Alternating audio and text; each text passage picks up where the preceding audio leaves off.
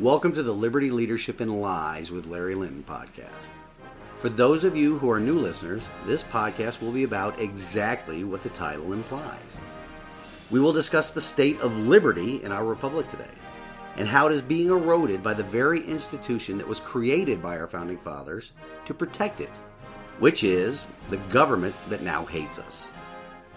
We'll also discuss the many different types and styles of leadership that exist today, but more frequently, we'll talk about how our republic is best served by true servant leadership in elected office. On the topic of lies, we will discuss the many pervasive lies that are told in society today, and not only by our government, but their willing partners in the news media, social media, and tech sectors. These lies, they're designed to rob us of our liberty and destroy our trust in and reliance on the founding principles of our nation and its Constitution.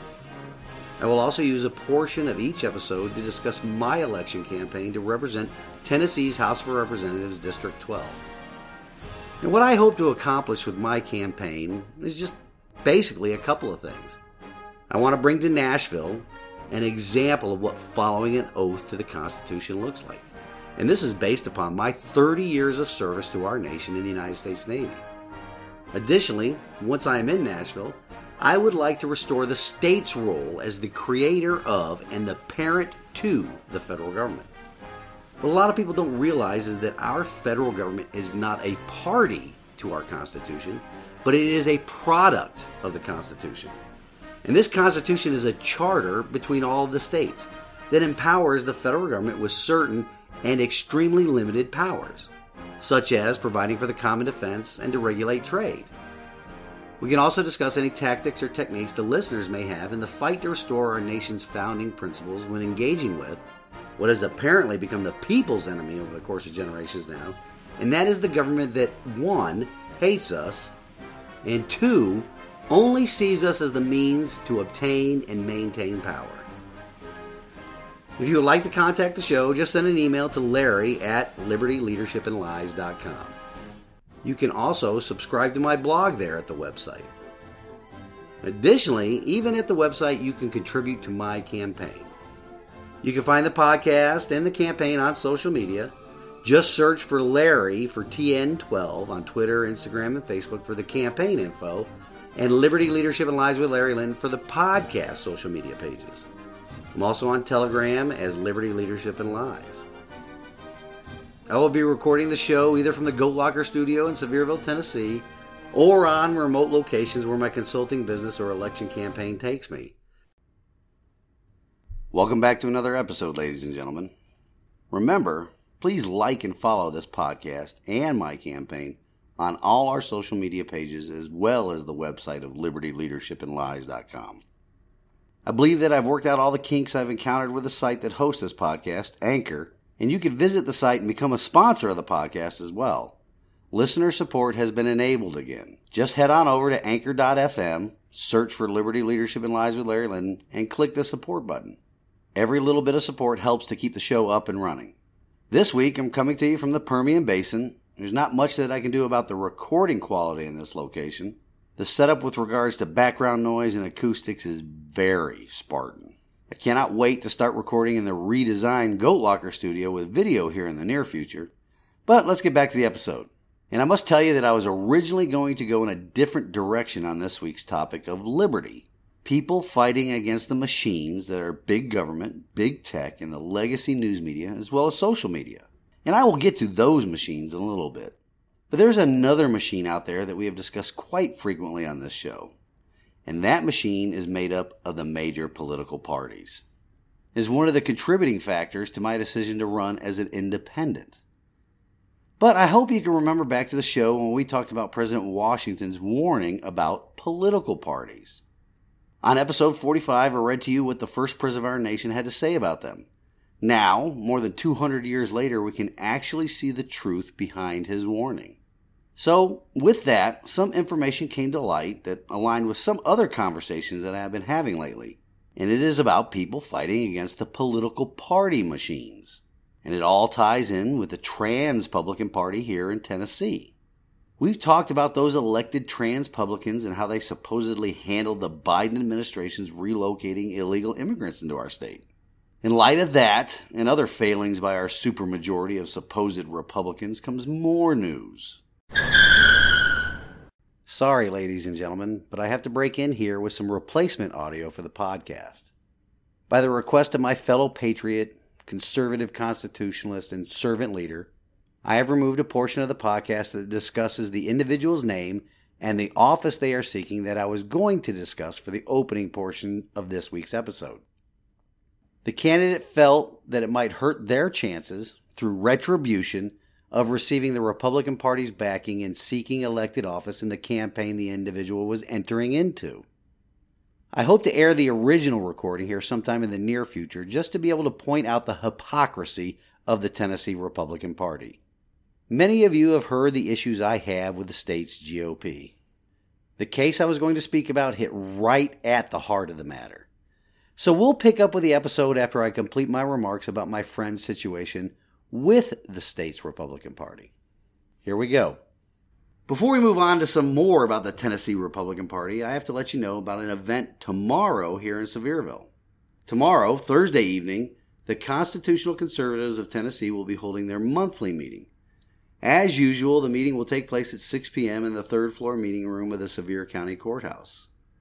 Attendees tomorrow will have an opportunity to hear from another one of the great speakers this group of patriots hosts at their meetings. Pastor Jack Maines will be speaking, and he will discuss addressing current issues while applying biblical principles. Pastor Jack received his Bachelor of Arts in New Testament Greek from Union University. Additionally, he received his Master of Divinity degree from Midwestern Baptist Theological Seminary. He is a graduate of the U.S. Army Chaplain School and is a member of the International Conference of Police Chaplains. Also, he serves as a chaplain of the Sevier County Sheriff's Department. During the Desert Storm Gulf War, he served as a death notification chaplain. Upon leaving the military, he was an owner of a local state farm agency for 36 years. He currently serves as the pastor of Foothills Baptist Church. The Constitutional Conservatives of Tennessee are proud to continue to present a broad spectrum of excellent speakers and programs for the citizens of Sevier County. This organization continues to speak out against those who attack the Constitution of the United States, the Bill of Rights, and the Declaration of Independence. And all of their meetings are open to the public, so if you attend them, be sure to sign up to receive their emails. And then once you get them, forward them to your friends with an invitation to join you at the next meeting. All right, let's get back to the Tennessee Republican Party. Let me ask you all this question. Has the Republican Party of Tennessee done anything to hold currently elected Republicans accountable for proposing legislation or not backing legislation that is in line with the party's platform? There are numerous examples out there for us to look to as well, where the supermajority of Republicans in our General Assembly weaken or water down true constitutional conservative legislation. The COVID omnibus bills out of the special session last year are great examples where the General Assembly did not protect federalism and states' rights, where they did not stand in the gap between an overreaching federal government and the citizens of Tennessee. Sure, there was some posturing with joint resolutions, but those do not have the force of law. In fact, in some of the legislation they did pass, they created two separate classes of citizens here in our great state. Is that the new Tennessee Republican Party platform? Where one set of protections for residents who don't work in the healthcare system or that work for the federal government contractors or that work for a company that has contracts with the federal government, and no protections of your self-evident, unalienable, God-given rights if you do work there. How about granting emergency powers to the governor that allowed him to deprive citizens of their liberty without due process of law, which is blatantly unconstitutional? Executive orders like those that shut down businesses or determine who is or who isn't an essential worker? That definitely sounds like the party that has been following their bylaws, right? This comes from their bylaws. Article 8, Section 1. County parties shall exist to promote Republican ideals and values, and all Republican elected officials across Tennessee while, at the same time, nominating Republican candidates for public office and helping all Republican nominees defeat Democrats in general elections. If the party is not allowing a candidate to run as a Republican because they had not been a resident of this state long enough, are they really nominating Republican candidates that can defeat Democrats? Or are they keeping people out of the primary system in order to protect an incumbent? Then there's this from the National Republican Party platform on page 23, quote, "Making government work for the people. Founding father and constitutional framer James Madison declared that in America, the people are the masters of government," unquote. Apparently, this is only partly true. I think the Tennessee Republican Party should change it to match what they do and have it read, "Only the people we approve of are masters of the government." Also, from the National Party's platform, it talks about crony capitalism and corporate welfare. It states, quote, "Cronyism is inherent in the progressive vision of the administrative state," unquote. Well, ladies and gentlemen, there is cronyism in capitalism, and there is also cronyism in political parties. This cronyism in political parties has got us to where we are today with both of those parties. Elements of the political parties work in concert with their partners in the legacy news media, social media, and big tech to not only control the narrative, but they use their preferred elected officials to pass their legislative agenda, all of which is designed to increase their power and reduce our liberty. I'll quote George Washington again here when he described what the political parties will do. Quote, "They are likely, in the course of time and things, to become potent engines by which cunning, ambitious, and unprincipled men will be enabled to subvert the power of the people and to usurp for themselves the reins of government," unquote. We, you and I, we need to open people's eyes to the truth behind President Washington's words.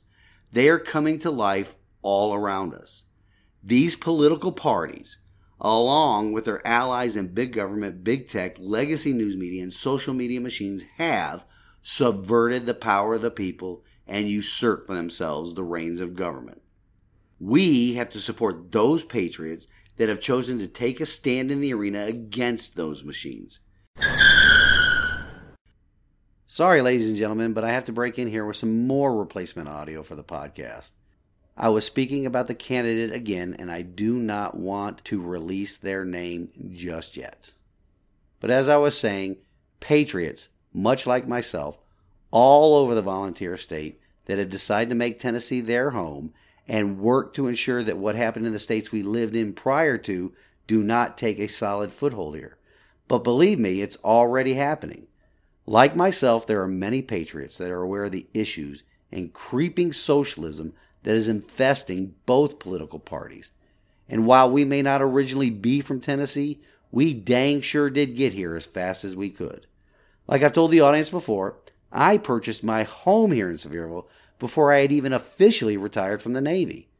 My wife and I had always planned to retire to this great state since early on in our marriage. Let's keep this in mind always. This creeping socialism, this creeping communism, it isn't the opposition party that is doing it alone. It is rhinos, or like I call them, transpublicans. They are traitors to the actual Republican Party platform that have achieved high levels of authority within the party. They are traitors to the founding principles and the founding documents of our constitutional republic. They hate the Constitution because it places limits on their power grabs. But they have been very effective in breaking it down ever since the ratification, the unconstitutional ratification of the 16th Amendment in February of 1913. Also, with the beginning of the end of federalism with the passage of the 17th Amendment in May of 1913. It's funny how those two amendments came so close together. We can look back to history and confidently say that 1913 was the beginning of the end of this constitutional republic, if we don't do anything about it. So, this will not be a full 30-minute episode, but an important one to listen to nonetheless. As I mentioned earlier, I hope to air the portion that had my endorsement of a wonderful patriot, a great conservative constitutionalist and servant leader. As soon as I get the go-ahead to release the comments from the candidate, I will do so as a special episode. We'll now return to the originally recorded episode. And even though I am not running as a Republican, my principles align more closely with that party than the party of the communists, which is the Democrat Party. But I encourage all of you to go ahead and read the National Republican Party's platform. I'll even post a copy of it on the website and put a link to it on the social media pages. Read it, and then ask yourselves if the Republican members of our General Assembly are actually living, and more importantly, voting based upon those stated positions or principles. Along those lines, I hope you've all had a chance to watch a video that I shared on social media on Monday. If not, go to the website and social media pages. I put the link there to the video and the proposed legislation mentioned in the video.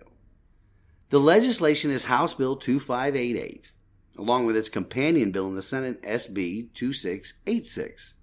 All of you that are listeners to this podcast and that live in Tennessee need to call and email the subcommittee members to ensure this bill makes it out of subcommittee. Right now it is assigned to the Public Service Subcommittee of the State Government Committee. The chair of the subcommittee is Representative Esther Helton, a Republican, well maybe, and her office can be reached at 615-741-1934. Other subcommittee members are Representative Rebecca Alexander, Republican or Transpublican, and her office can be reached at 615-741-2251. And then there's Representative Darren Jernigan, a member of the Communist Party, and his office can be reached at 615-741-6959. There's Representative Curtis Johnson, who's listed as a Republican. We don't know. And his office can be reached at 615-741-4341. There's a Representative Kelly Kiesling, another one that's listed as a Republican. And his office can be reached by calling 615-741-6852. Then there is Representative Pat Marsh, who calls himself a Republican as well. And his office number is 615-741-6824. And finally, there is another Democrat representative, John Mark Wendell, and he can be reached at 615-741-1260. So you can see that this subcommittee consists of 5 representatives that say they are members of the Republican Party, and then the 2 members of the Communist Party. Again, it's a supermajority. But I urge you, call all of them and politely encourage them to pass this bill out of subcommittee. Politely ask them if they have the courage to do that. Then you can also remind them of some of the facts already in evidence around the nation, as well as here in Tennessee, and we'll cover those in a bit. Basically, though, this bill, it establishes a process by which the governor may nullify, key word in that bill there, nullify. Anyway, the bill would allow or provide the governor a process to nullify a federal law, rule, or executive order for the purposes of rendering such law, rule, or order unenforceable in this state. Interesting that this bill would be introduced now, after all the poop that came out of Washington, D.C. over the course of this pandemic. We've talked about nullification many times on this podcast before. It is a tool that Thomas Jefferson, you know that guy, the one that's the author of the Declaration of Independence and a mentor to the father of the Constitution, yeah, that guy. Thomas Jefferson stated in 1799 when discussing the Kentucky Resolution that nullification is the rightful remedy against infractions against the Constitution. And the Kentucky Resolution came a year after the Virginia Resolution. The Kentucky Resolution of 1799 added that when the states determine that a law is unconstitutional, nullification by the states is the proper remedy. The Virginia Resolutions of 1798 refer to nullification as interposition, which expresses the idea that the states have a right to interpose to prevent harm caused by unconstitutional laws. When discussing all this, Thomas Jefferson also wrote, quote, "Whensoever the general government assumes undelegated powers, its acts are unauthoritative, void, and of no force." Unquote. Those undelegated powers are any laws that fall outside of Article 1, Section 8 of the U.S. Constitution. Our state legislative branches are the ones that are supposed to stand in the gap between us and an overreaching federal government. So, if you watched that video I shared on social media, Attorney Jeffrey Cobble brought up an interesting point. Again, if you haven't watched it, please do so. Anyway, there are cries all over the country, especially from the left, that nullification is unconstitutional because it isn't mentioned in the Constitution, and its early attempts in our nation's history led to the Civil War. Whenever states consider nullification today, communists and trans-publicans everywhere run around like Chicken Little saying they can't do this because the sky will fall. Well, riddle me this. Aren't states, counties, and cities using nullification already? If you don't think they are, you would be wrong. Heck, even the federal government is using nullification on itself. Here in Tennessee, the General Assembly made an actual attempt with the legislation that used the term nullifying in it. Recently, too. It came out of the third special session in the pathetic attempts at asserting themselves as the creator and master of the federal government. But their spine disappeared, and instead of legislation, they came out with a resolution. It was Senate Joint Resolution 9005, and it stated, quote, a resolution to address the federal government's penalizing or taxation of citizens of this state through enforcement of restrictions relative to COVID-19 by supporting the challenging, condemning, and nullifying of such actions. Unquote. Big words that will not be backed up by any action, of course. Too much federal money at stake. Remember that federal money, our sweat equity, is the carrot and stick that the federal government uses to push the states around and get compliance. So our own General Assembly sent an empty threat of nullification to the federal government with its resolution, but made no effort with an actual law. Funny story about nullification in our General Assembly here. I had an opportunity to speak to a member of the General Assembly a few months ago, and before the third special session convened. I specifically brought up the topic of nullification with this gentleman. He told me that he had never heard about it before, which is weird. Do you want to know why it's weird? Well, this member of the General Assembly is a lawyer by trade. And it is weird because the concept of jury nullification has long been a part of legal jurisprudence. It is a similar concept in that a jury can ignore the law and return a verdict contrary to the facts of the law in order to send a message. So, either this representative was just blowing me off, which is a very strong possibility, or he isn't a very good lawyer. Anyway, back to states, counties, and cities that are using nullification right now and have been doing so for more than 3 decades. We'll start with marijuana. How many states have legalized both medical or recreational use of marijuana right now? California was the first state to legalize medical marijuana. Colorado and Washington both legalized recreational marijuana back in 2012. Oregon and Alaska came in right after them in 2014. As of 2021, there are 16 states that have legalized the use of marijuana in direct contradiction to the 1970 Federal Controlled Substances Act. You know what that is called? Yep, exactly. That is nullification. The same things apply to illegal alien sanctuary states, counties, and cities. Those bodies of government are operating contrary to federal law in the area of illegal immigrants in our country. Why is it okay to not follow federal law when it comes to a controlled substance and illegal immigrants? Well, you all know the why. Because drugs and illegal aliens are the protected areas of the communists in our republic. We also cannot forget how the federal government is ignoring its own laws on illegal entry into our country. They are nullifying their own laws. We have a very low estimate of 14.5 million illegal immigrants in our nation right now, costing the American taxpayer an estimated $130 billion every year. That is definitely a low estimate considering this headline from the New York Times, the old gray lady. Quote, illegal border crossings driven by pandemic and natural disasters soared a record high. Migrants were encountered 1.7 million times in the last 12 months, the highest number of illegal crossings recorded since at least 1960, unquote. That is a headline that was published in October of last year. That does not take into account the illegal immigrants that got away.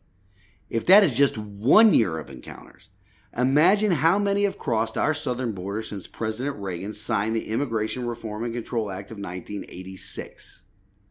The narrative is that only 14.5 million illegal immigrants have entered our country during the past 35 years. Do you actually believe that?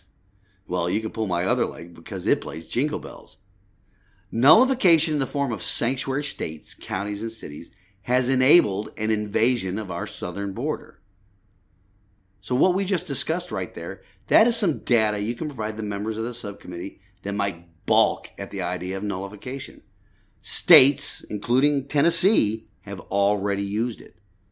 For the most part, the communists have used it quite effectively to destroy our constitutional republic. Ask them if they will honor the Republican Party platform that states federalism is the foundation of personal liberty, that every violation of state sovereignty by federal officials is an assault on the liberties of every American. The party that claims that the states and the people retain authority over all unenumerated powers, which is exactly what the federal government does when they pass laws that do not fall within the boundaries of their Article 1, Section 8 enumerated powers.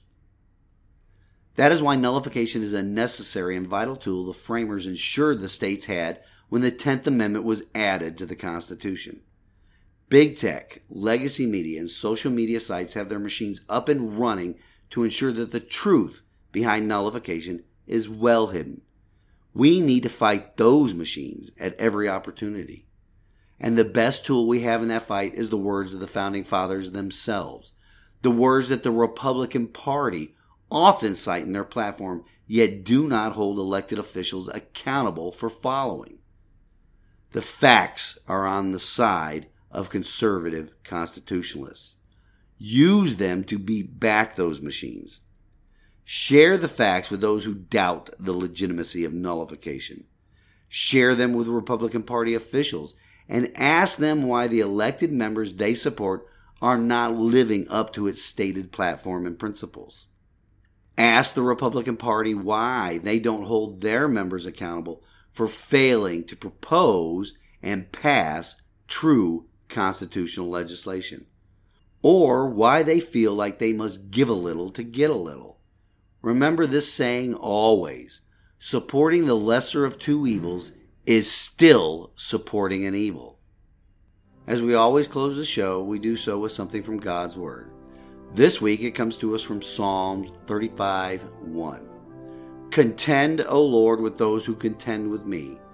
Fight against those who fight against me.